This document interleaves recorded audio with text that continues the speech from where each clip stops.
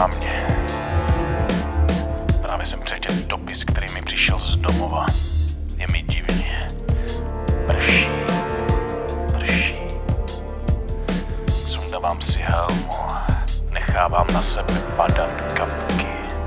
Už necítím nic. Vůbec nic. Ani vlastní hovna, ani vlastní zvratky. Nic. Všechno jsem vytlačil pryč. Je to jediný způsob, jak tady přežít. Já chci přežít. Já chci žít. Já se chci jednou vrátit zpátky. Už měsíc prší. Už měsíce brodíme v bahně. Ztrácíme boty. Na nohou se nám dělají plísně. Snažím se na to nemyslet. Nemyslet na to, jak mi je. Uplavice, malárie. Většina z nás sere krev. Většina z nás umírá v bolestech. Už měsíc chodíme po ostrově a hledáme je.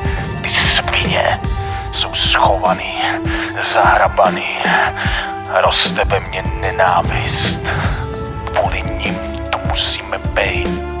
Pít zkaženou vodu, žrát zkaženou rýži, srát z toho, plejt, umírat.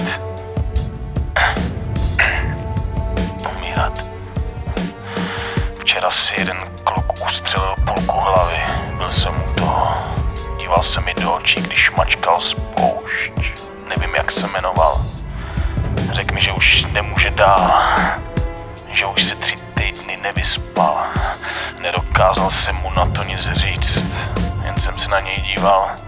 On to udělal. Bum. Bum. Bum. Proč tu jsem? Proč tu jsme?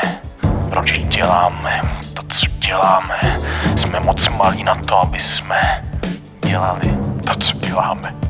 Zabijíme se, umíráme. Nikdo se nás neptá, jestli chceme. Nechceme, musíme. Proč tu jsem? Proč tu jsme? Jsme moc malí na to, aby jsme dělali to, co děláme. Zabijíme se, umíráme. A nikdo se nás neptá, jestli chceme. My nechceme, musíme.